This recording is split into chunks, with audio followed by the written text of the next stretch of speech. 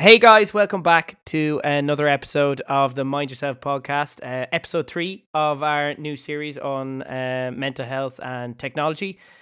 So today, myself and Christy are going to have a quick chat, or I think, Christy, I think it'd be good for us to have a good chat about how we see technology developing in the mental health space. And I think even kind of looking into the pros and cons of some of the different tools and features and capabilities that technology is offering that basically allow us to kind of address our mental health, but also helping people live better and happier. So I don't know where to start. Maybe we should start. The first thing that comes to mind when I think mental health is all the apps that are coming out. I don't know what you think about all the new apps, Headspace, Calm, and some of these new ones that are coming out, and how they're helping people address it. I know they're only small aspects of it, but I'm sure you'll be able to explain what I mean by that. Yeah, I to be honest, this is a funny one because I don't really know what my opinion on all the apps are. Like, there's so many apps and they're constantly coming out, so it's hard to keep track of. Like, the go-tos, I suppose. Do you have any actually? Sorry? Do you have any apps yourself? Do you use any? Yeah, I use Headspace. Not consistently, but now and again. I think it's good to have. So apps are kind of, I see them like tools in your pocket essentially. So it's good to basically, it kind of motivates you more to do it. Connor Lynn in UCC would point out, because I know he is interested in this, would be like the importance of gamification in an app, that if it's made into a game, you're more likely to engage. But I think a lot of these will, I think a big problem with them is it's kind of being like, you should do this and this is how you do it, but just because they're telling you to doesn't mean you have to. I think another problem as well is so many of these apps are it's not the right time. Yeah, I think a lot of these apps aren't doing any research or anything, so they're just basically saying that, research shows this and this is good. No, it's not direct from what as well. It's fine. Good. This is those kind of, or not either this is that, or Spotify. Yeah. So if you can entertain practices, hopefully makes you feel better or worse in regards to your mental health day to day. It's nice to see how there's obviously limits to what apps can do in relation to directly tracking you, and obviously, as we know with what Bree said previously on the podcast, that even these tracker features aren't always that effective. It's nice, I think, to see that apps do their best to even give you the tools and you to be able to monitor yourself based on how you feel, because you are the best judge of yourself, and that's even a giant step over from just pure content that you're engaging with. It's actually giving you insights, which I think is a huge skill. Yeah, I would also say that it's these marketers are kind of changing to, and it's because and the society becoming more conscious, which is fantastic. But then you do have the problem then that the marketer is in before the expert. So you'll see with apps often that basically they'll market the shit out of it. It'll come across as unreal. They'll make all of these claims, and then once they start selling it, then they get in the clinical team basically to validate what they're saying. They'll pay somebody enough money, like an expert, to basically just confirm, isn't this true? And then they'll say, yeah. And that's the thing. And I suppose there's a moral responsibility of these companies, even though I would say, obviously, to them, to a lot of them, money is more important. But to many of them, it'll just be basic. They have a moral responsibility that what they're actually trying to do is helping people. But then I suppose it goes with saying, sorry, it sounds like I'm having an argument with myself. It goes without saying that, like, these companies, like, even though they're not aware, like, what they're actually selling could benefit somebody in a different way. Like, for example, like the Fitbit, and we were calling out like its ability to measure sleep. Like, maybe it's not good at measuring sleep, but maybe it is making people more conscious that my sleep is important, you know? So I suppose, like, Yeah. looking at the big picture, these health apps are generally beneficial, but it's just sometimes they can obviously have negative impact. And I mean, I suppose the struggle with research, combining the speed of technology and then the validity of research, is that naturally the only way for research to be valid is it takes time, and it's a process. It could take a long time, and technology changing all the time. So to try and match those two things is quite difficult. So I suppose it's probably an element of a happy medium between the two to sort of combine research and maybe short-term, medium-term research in the early stages, and then while parallel doing a more longer term study to justify what you're doing. And I mean, that's kind of what we're doing, I suppose, with Modus a bit. I suppose the way you do it is you basically look at what the research that's there right now, and then you base your product off the research that's there now, and then you do the long-term research afterwards. Because like the danger of that is, I know we're going to be talking a lot more about this in our next podcast together, but there was a massive explosion in the early 2000s of technology for children under the age of 2. Basically, like all of these videos that basically were claiming that children could learn language quicker under the age of 2 if they watched these videos. But like there was absolutely no evidence of that. It was just an assumption. And what ended up happening then is research ended up proving that they actually had a decline in their development because these children, like interacting with somebody in person and looking at a screen, are two very different things, and it actually had a negative impact on development. And this is what I'm referring to. And I know you're going to say it's the researcher in me again, but like that is the truth, that there can be negative impacts if you're making assumptions about something, particularly health, before you have any data on it. It's really, really important you don't manipulate data either, like try to basically paraphrase it in the way that you want it so you can sell more. That's the danger I would have. That makes I suppose society is becoming a little bit more probably woke to I hate that term, but I suppose it kind of fits, where people are a little bit more aware as to, you know, where does their food come from? You know, what is the research behind what they're doing? I think people are trying to be a little bit more educated about how we consume, although we are obviously increasing in consumption. So if anything, that hopefully that improves. And I think you see companies under more pressure to back up that the research and back up the claims they're making a lot more than probably previously. Which is. And another thing actually that I read about recently, which I don't know whether you've heard about it, but I thought it was cool. It's new to me. It's something I'd love to dig into in more detail, is around how they're now starting to use virtual reality for therapy sessions to help build coping mechanisms by putting people who've suffered PTSD in certain circumstances due to anxiety, depression, or whatever it is, and putting them into scenarios that allow them to kind of put them in stressful situations, to allow them to develop those coping mechanisms in a safe environment, be it at home or be it in some sort of therapy center, to then allow them to kind of better able to live day to day in the real world. And I thought it was a really cool study. I didn't get to read a lot about it, but hearing this is how they're applying certain technology, it seems quite exciting. I don't know, have you heard or even read anything about that? Yeah. There's actually there's a lot of evidence of the success of this. I would say it is PTSD treatment with virtual reality, and then also psilocybin, the psychedelic drugs. I think they're the two hottest research topics at the moment. But yeah, virtual reality is fantastic for that because it's so I don't know, have you ever used Oculus or any of the virtual reality? I've never used Oculus. We have. I remember trying the Microsoft HoloLens once at an event, and it was something similar. And the way they branded that at the time was a lot around advancing medical research, because you could actually do a lot of experiments in an environment that was a lot more cost effective, because you didn't have to actually use real bodies or, you know, real actually equipment. So I remember at the time thinking that was very clever, but I suppose this is just a different application of, you know, saving the cost of a real environment or the stress of a real environment and being able to control it a lot more. Have you used Oculus? I've used virtual reality, not Oculus either, but it's just so real. But I think one good thing that will come out of virtual reality, and I think this is an interesting concept, is that virtual reality basically makes online physically a different environment, if that makes sense. Because I know there's arguments among psychologists about this, but like how I would see it is that online, even when you're on, let's say, social media, you're actually in another place. Like your attention isn't around your present, so your attention is actually in a different place.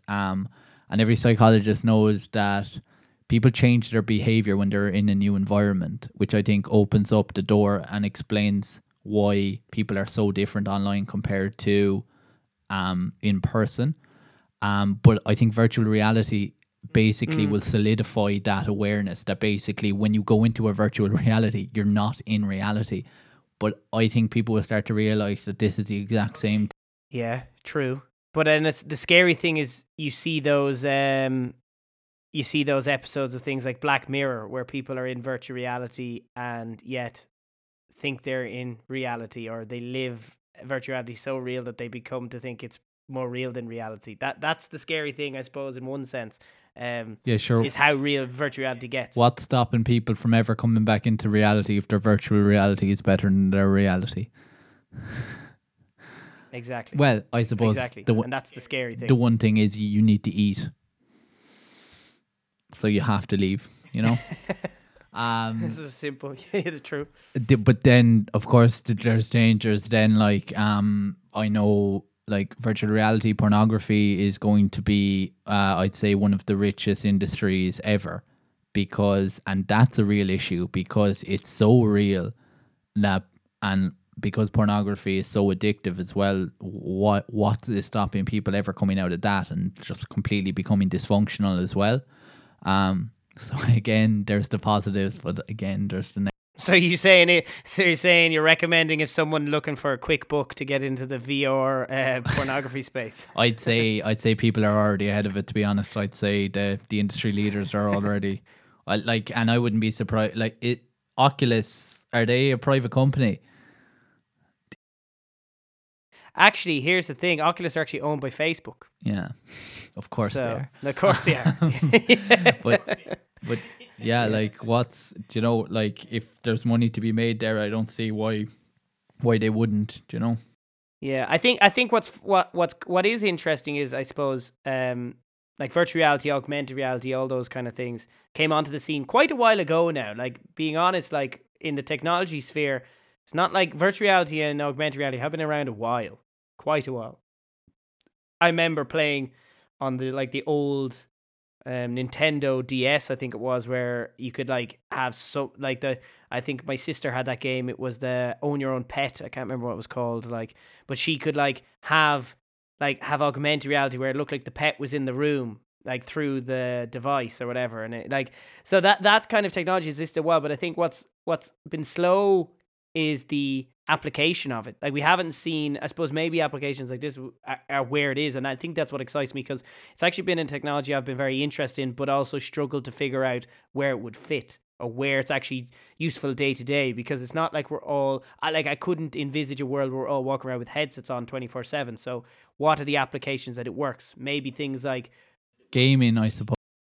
Yeah, I suppose it's probably, as the technology gets better, it gets used in those industries or spaces where either up to this point video footage isn't sufficient, pornography is an example, or things like industries where it's quite costly to do experiments, be it medical, be it I suppose actually Formula One driving, or anything where it's a very very costly industry to actually do it for real. If they can make it as real as possible in a virtual environment, then that's probably a strong application. But in this case, it's actually nice because for the person who's in therapy, they have the safety net of knowing they're not actually in that environment for real. So it's the freedom to learn and develop those coping mechanisms without the fear of having to be in it for real until the moment that they feel comfortable, which I suppose is a strength if companies continue to try and apply that to the mental health space. Yeah, it's just like everything. Anytime we talk about technology, it's always going to be the same thing, that yes, there's so many positives to it, but then there's always so many dangers to it. And if the wrong people get the hands on, let's say virtual reality, it goes full Black Mirror then, Yeah, but I suppose that's the same with everything. Aren't we? The problem is, and that's why our industry exists. That's why there's so much research into mental health. It's like, as much as we try to, limit our faults or develop technology, and technology obviously is just a term that refers to anything that's new and inventive. So it's not like just digital technology. It's anything. It's been Yeah. since the dawn of time. There's been new technology. The But wheel was a new technology at one point. you, But I so- suppose it. sorry to interrupt you. You see, the issue with this though, it's different because, like, let's say any field that's based on science, is basically monitored by research. Like, you need to prove something by research before you do it. But technology is different because technology has the ability to surpass research, to surpass even the government. Like you look at the likes of Facebook and Twitter now. Like, they're essentially running their own empire essentially, and there's nobody to tell them to do different. Like, we obviously all saw like the Zuckerberg interview with the US government. Like, it's, like, technology is moving so quickly, and there's no constraints on it. So when I say like the wrong people get their hands on it, it's the fact that, if, let's say, somebody in like chemistry or something ended up basically could take advantage of something, they can't though, because they're still restricted by science. They need to prove that something is beneficial in order for you to do it. Like, they're not going to get grants and stuff. But with technology, anybody can create anything, and I think that ambiguity is a bit scary.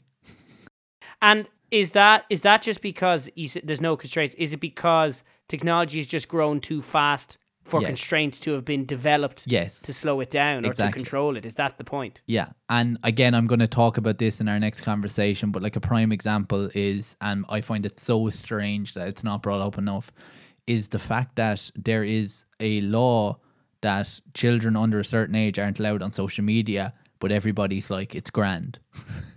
Like, that to me is so strange. Like, imagine if that was the same case with alcohol, for example. Yeah, that's like, true. If everybody was just like, it's okay, like, permanently for everyone. Like, it's just, and I know the excuse is you can't monitor it, but there's no punishment for breaking that or for being caught or whatever. You just basically are told you have to shut down your account, and then you just make another one.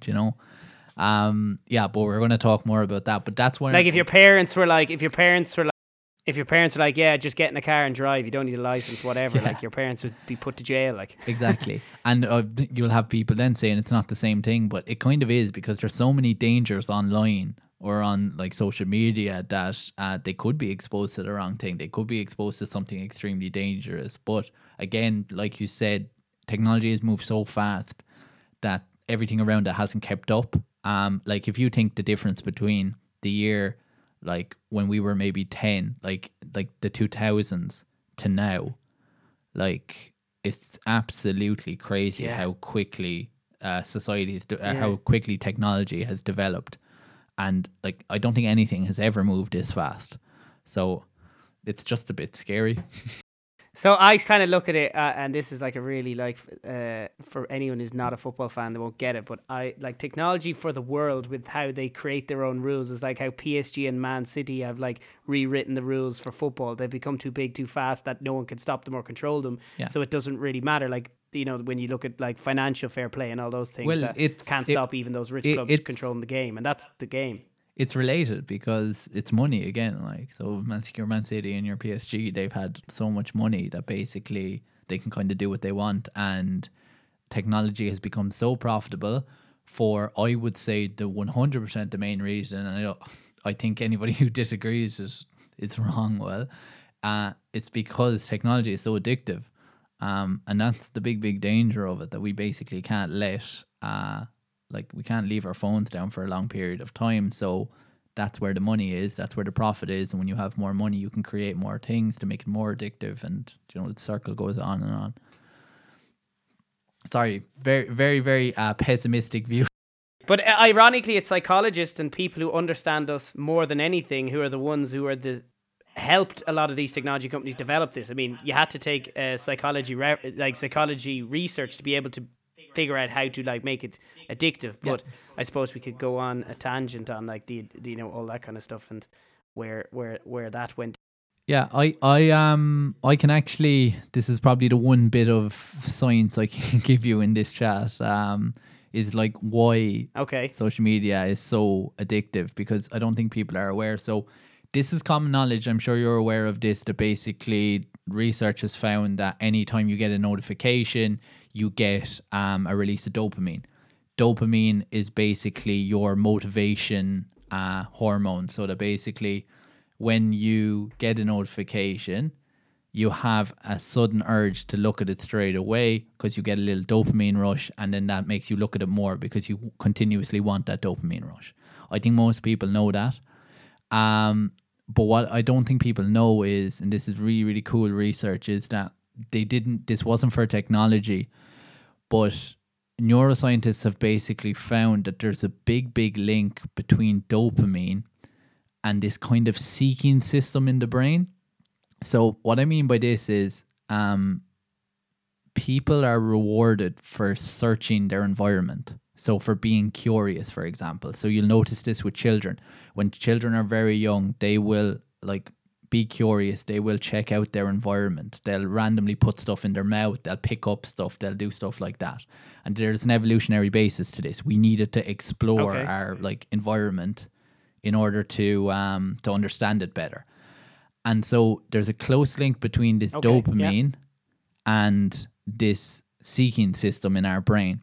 So what this means is when we're getting those hits of dopamine, when we get notifications, let's say when we get a like on a picture, that seeking system is very, very active. And so what we want to do is we want to seek out that environment more.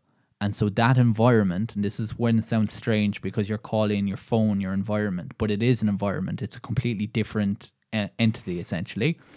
So when you're basically getting that dopamine hit, you're more likely to scroll as a result because you don't want to have to wait for the next dopamine hit. You want to see the next notification come up straight away. So what's happening there is the notifications are basically releasing dopamine in your brain, and that dopamine then it's activating that seeking system. So you constantly want to look at that environment. So what you end up doing then is you end up scrolling on your phone. And that is why technology, and particularly social media, is so addictive. It's basically got that off to a T that when you are being rewarded for posting something, you want to scroll. And when you want to scroll, of course, that is you giving up your data, your time, your attention, and that attention is worth more money than anything else, I think, in the world at the moment. Does that make sense? Yes, it's a lot though. It's interesting. What's scary is the psychological process behind something that seems so simple, and therefore is quite frightening. How powerful that is. I mean, what's scary is that if you ask most people, they know in their heart of hearts they admit that they do get a good feeling when there's a like on a post or whatever, or a comment or a message or whatever. And what's scary is, as you describe it, the psychological process behind it, that it's impossible to avoid. It's designed to a T to appeal to our most reptilian, mental features. And that's scary. It goes beyond our, the ability for us to consciously decide whether we engage with social media or not. It goes beyond that. It goes deep into our consciousness where it knows what triggers us, and it's very hard to avoid. Have you seen the statistics on the amount of times you check your phone, for example, a day, or the amount of times that people on average check their phone? Anytime I get my own one. You get your own one on your phone that tells you your. It absolutely terrifies me though, because you're 100%. Imagine if you were to count every day yourself how many times. You definitely lose count. Because when you look back on it, you definitely say to yourself, I haven't looked at it that much. But you have. And that's the biggest issue, that basically we're unconsciously doing it. And then the other thing is, people will argue that they have the self-control, but they don't. Because it's unconscious, you can't have self-control on unconscious processes. So what ends up happening basically is you're telling yourself, I don't need to set a limit, or I don't need these tools to stop me going on my phone for so long. But you do. Because you're doing it so often that you're not even aware of it. And that's the big problem. That people think they're more in control of it than they actually are. They don't know how addictive it actually is. Yeah. And that is scary when you break it down. And that's why the people behind these applications, we can argue for days as to where their moral compass is. But when it comes to, if you're just to judge the effectiveness of the applications they've built, you can't help but say they know they're genius is a difficult term to say, but they're very effective and very smart with what they've developed for the purpose of what they hoped it to perform. Yeah. And it's scary how if this already, and we said like, technology has crazily moved on a lot from when we even 10 years ago, 15 years ago. But if this is still only the early stage of what technology can do, fast forward to another 15 years and building on other triggers within us, how powerful or how much control can a technology platform or service actually have on society? That's probably the scary thing, because that's just one aspect of it, that trigger with likes and messages. I'm sure there's a lot more. Like, this is the other thing that you mentioned that we were talking about, that technology hasn't caught up, is this idea, like, go back to the point I made that basically, like, social media is another environment. You're basically in your phone looking through different things.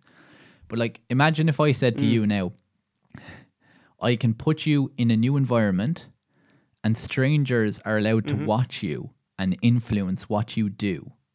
Like, you're literally in a modern day Truman Show, and like, that is completely unethical.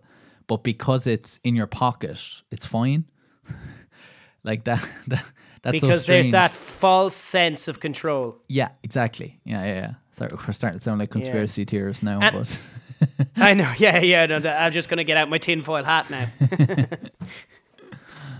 it's the truth, though. What I was going to say though, when we talk about some of the pros of technology, almost to counteract the negatives of it, and I mean, just to play devil's advocate, I mean, you mentioned it yourself. We say we have control. I won't look at my phone that many times in the day, but technology does give us some tools and applications that allow us to limit or block us or prevent us from overdoing it on our exposure to our phone. And there are some things that actually, mightn't be highlighted as much, mightn't be promoted as much, but are just as important in relation to how we engage, because it's not going to go away. So the tools and processes there to allow us to manage, because as we've mentioned, we can't do it ourselves consciously, are things that maybe we should consider using a lot more often. Do you think, like, so the one that comes to mind straight away is, if you're familiar with, is it Tree or Grow? The one basically where like flowers and trees start growing the longer you don't go near your phone. I think it's called Tree or Grow, one or the other. Yeah. But yeah, like, yeah, I've heard of that one. So they're fantastic. But what's your opinion? Do you think that's common knowledge that those apps are out? I think it's not common knowledge, or it kind of is that unknown common knowledge. But again, it comes down to the people going, I can do it myself. So then there's probably the argument you'd have to say is that why we should take the decision out of the hands of people and say, look, actually, this is a necessity to use technology. We talk about how technology companies should, I know it's all about making money, but there's also an element of social responsibility. The power that they have now, that should be embedded into the experience in relation to restricting, when hopefully science and research catches up and starts to talk about more broadly, these are the dangers of this much exposure to technology, and these are now the boundaries we're going to start placing on it based on our research. They are now, those boundaries are now maintained by certain tools and blockers that, potentially people could start using. But I think the problem is that people genuinely think they can control how much they use their phone. Yeah, and I think that goes back to the problem there is, it always ends on this, but is education. Now, I don't think people are educated enough how addictive technology is. I think they're told basically about the pros of technology and the cons, but they fail to mention that, oh yeah, and this technology is incredibly addictive, and if you don't basically plan out how you're going to manage your time on it, it will start taking over your life.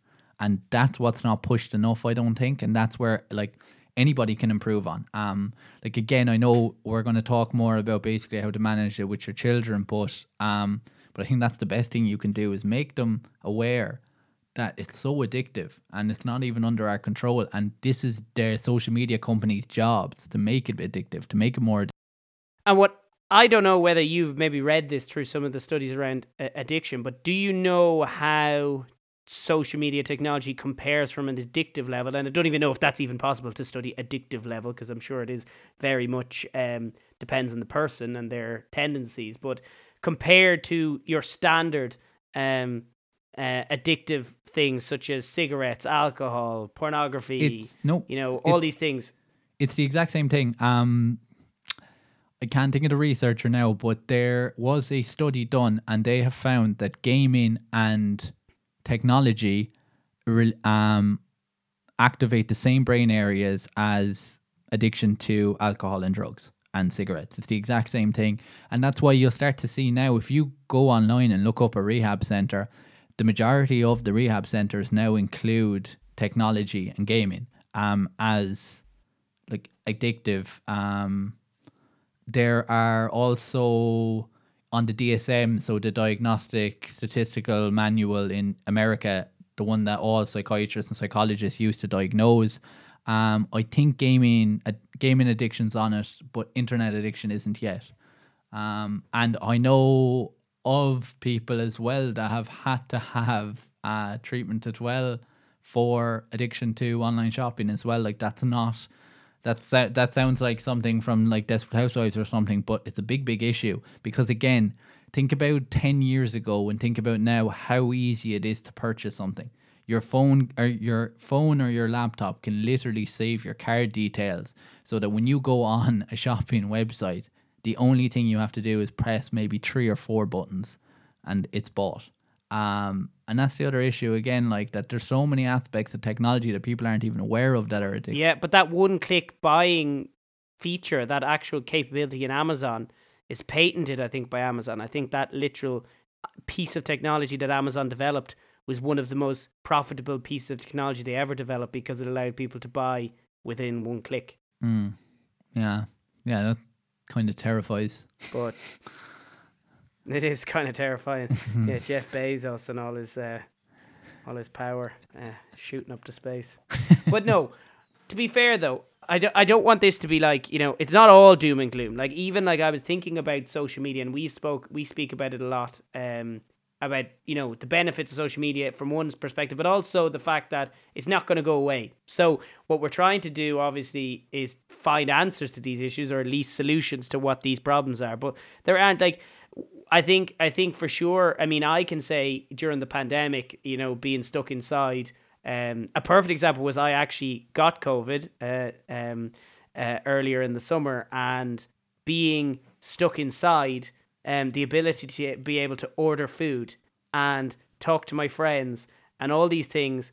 And obviously, like we were all like that probably only, a year ago when we were fully stuck inside at the early part of the pandemic when it was quite serious. And then being thrown back into that environment, being in lockdown, I realized all the benefits of having social media and technology, like talking to friends and family was huge. Loneliness was a big thing. And I was reading actually that some studies have shown that the anonymity, although we always talk about anonymity on social media being a bad thing, and that comes back to that cancel culture or the abuse that we've seen both, for some of the football players from England during the Euros or other things.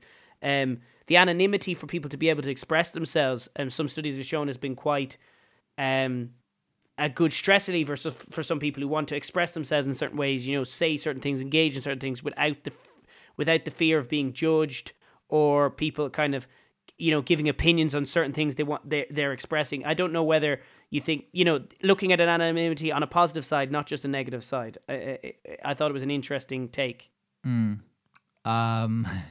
see, it's the same thing again now. Like with each of the points you made, I completely agree. Like to put it, like to completely summarize it, I suppose what technology is doing is it's making our lives easier, undoubtedly. But again, there are negatives to everything you've just said. Like, for example, like benefits social media is that allows people from anywhere in the world with specific interests to connect. So, for example, that means a person from Japan and a person from South Africa can connect through their love of knitting by setting up a Facebook group. That's fantastic. But then there's also the issue that one of the biggest dangers of social media is that it allows people to connect from anywhere in the world with specific interests. So, for example, a paedophile from France can set up a Facebook group and connect with a paedophile from Brazil. And that's an issue again. And because what's happening is you're creating an environment where deviant thoughts, beliefs, ideas are validated. And that's one big issue that I think is for another podcast, that because we can talk about it all day, is that like technology has grown alongside this free speech idea, and that everybody's entitled to an opinion no matter how stupid the opinion is. And that's an issue again. And then what you were talking about, I can never say that word, anonymity. Is like, yes, of course, that can be helpful for people to express themselves, but then of course you have cyberbullying and trolls. So, like it. Yeah. So the point I'm making here, I'm not trying for every positive, there's a negative. Yeah. I'm not trying to be pessimistic about technology and stuff, but I think you were saying you were trying to find a solution. I think the solution to technology and what we're trying to do here is trying to identify every single danger of technology and then basically educating people on that, because there's a lot of them. So because if you're aware of it, that's how you can change it. But the problem is technology is moving so fast, and there's new dangers appearing all of the time. The people aren't educated on what's happening, so they're falling for dangerous situations. And like, I think a perfect example of that is the data privacy thing. Like, nobody knew what what data privacy was like 10 years ago. And that's only been highlighted in recent years. Yeah. And now people, obviously, it's a lot better, but it's still not perfect because people still aren't interested in understanding. Like, they don't read the terms and conditions still, even if it's shorter and stuff. So, like, what we're trying to do here, I think, is basically highlight the dangers in a simplistic way as possible. Right in saying that? What's interesting about, how we identify all those dangers, like each one of those dangers and the dangers of social media, and try and identify them all so you can educate people how to avoid them or prepare for them. What's funny is that for every danger you identify, we've been identifying positives to bounce off those dangers. So for nearly everything that's good about it, there's something almost like mirror image that's bad for it. Like, even I was thinking when you mentioned about the dangers of this, freedom of speech, and even when people give stupid ideas, it's a bad thing. I was saying like how, like, if you educate kids, and I think one of the biggest things when we think of social media is around influencers, and this just kind of wrap it up. When we talk about influencers, we think, there's a lot of them that are good, but then a lot of them that are, come on with information that is bullshit and is backed up by no research. But positive influencers with actual kind of relevant skills and knowledge offer that kind of motivational tool or inspiration for people to learn from and actually like kind of listen to. But the problem is, how do you identify which ones are positive, which ones are negative? And that comes back to your whole education piece. So I think, in summary, I think what we're saying is, as you said, it's not necessarily that this is all a bad thing, and it's not that this is all a good thing either, but it's that we have the benefit of technology. It's giving us a platform to do a lot of really good, but the technology has gone so fast, the education and knowledge about how to use it properly hasn't caught up, and that's probably for us and for people listening to listen to how we're discussing it and going, how are we thinking about how we use technology, and not just look at it in a bad way or good way, but look at it more in a critical way and critically analyze how you're using it. And that comes down to then how then you in turn educate kids.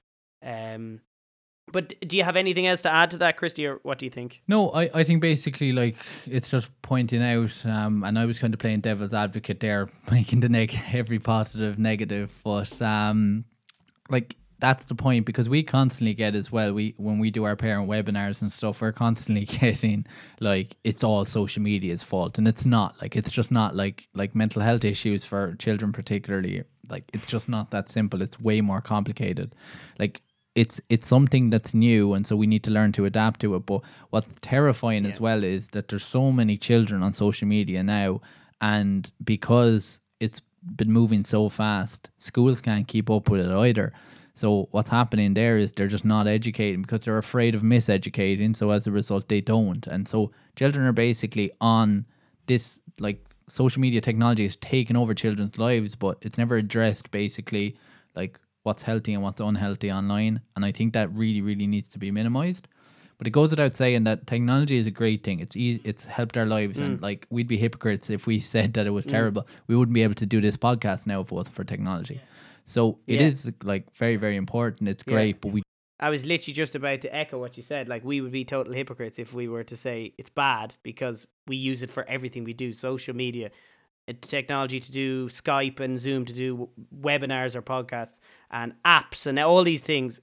We can't say it's a bad thing, but it's just about educating, and it's impacting everyone, not just kids, adults as well. Yeah, but I do think that the most vital population to target are children, because children are the ones who are being most exposed to it, and they're probably the ones that are being most targeted. And so I think that brings us perfectly on to what we're going to discuss after our next guest, which will be children and technology, basically how to parent technology, which I'm excited about, and I think it's important. Exactly. I think any parents and teachers listening will get massive benefit out of it. So hopefully it's a good. Yeah, which is what we want to do, which is what we've just said. Like, there's the identifying the problems and then discussing possible solutions, and this will be an opportunity for us to sit down and kind of look at how parents and teachers can take the awareness of technology and its dangers and positives as well, and address them with kids. So I think that's it for today. I think what's nice is kind of what we'll ask everyone, and I think the ask from us from this conversation is to actually sit down and think about it yourself. For anyone who's listening or anyone you're talking to, your friends, your family, to actually be aware of the technology we're exposed to every day. Be aware of the social media platforms, the apps, the tools we use all the time. As you said, be aware your phone is an environment we spend so much of our time in, and it's scary when you look at the statistics on how much we spend in our phones. And so actually maybe just sit down and think a little bit more about how you're using it, and don't assume that you have the ability to manually control it yourself, because as we've mentioned, these applications, these tools are so clever, they actually are designed to be addictive. And so you have to use what's around you, use other applications to help you reduce and manage your usage, but also be aware that there's lots of really positives to it. So it is a balance, and there's lots of really good things it can do, and technology is obviously enabling so much successful things as well, so it's not all wrong. But as always, guys, we want to thank you for listening. It's great to be back. We did have a little bit of a long break from the start of the year, but it's good to be back and debating a new kind of topic and looking at a new theme, obviously, this time technology and how it impacts mental health. As always, the links and some of the research Christy mentioned we'll put into the show notes. And please make sure to like, share it with your friends, find the podcast in any of your preferred podcast platforms, and make sure to, if you have any feedback or anything you want to say about topics you'd like us to address or questions you have, feel free to follow us on. I know it seems ironic, but follow us on social media and we'll get your questions answered there, or find us online. But thanks again, guys. We're looking forward to the rest of the interviews and conversations we have, and until next time, mind yourselves.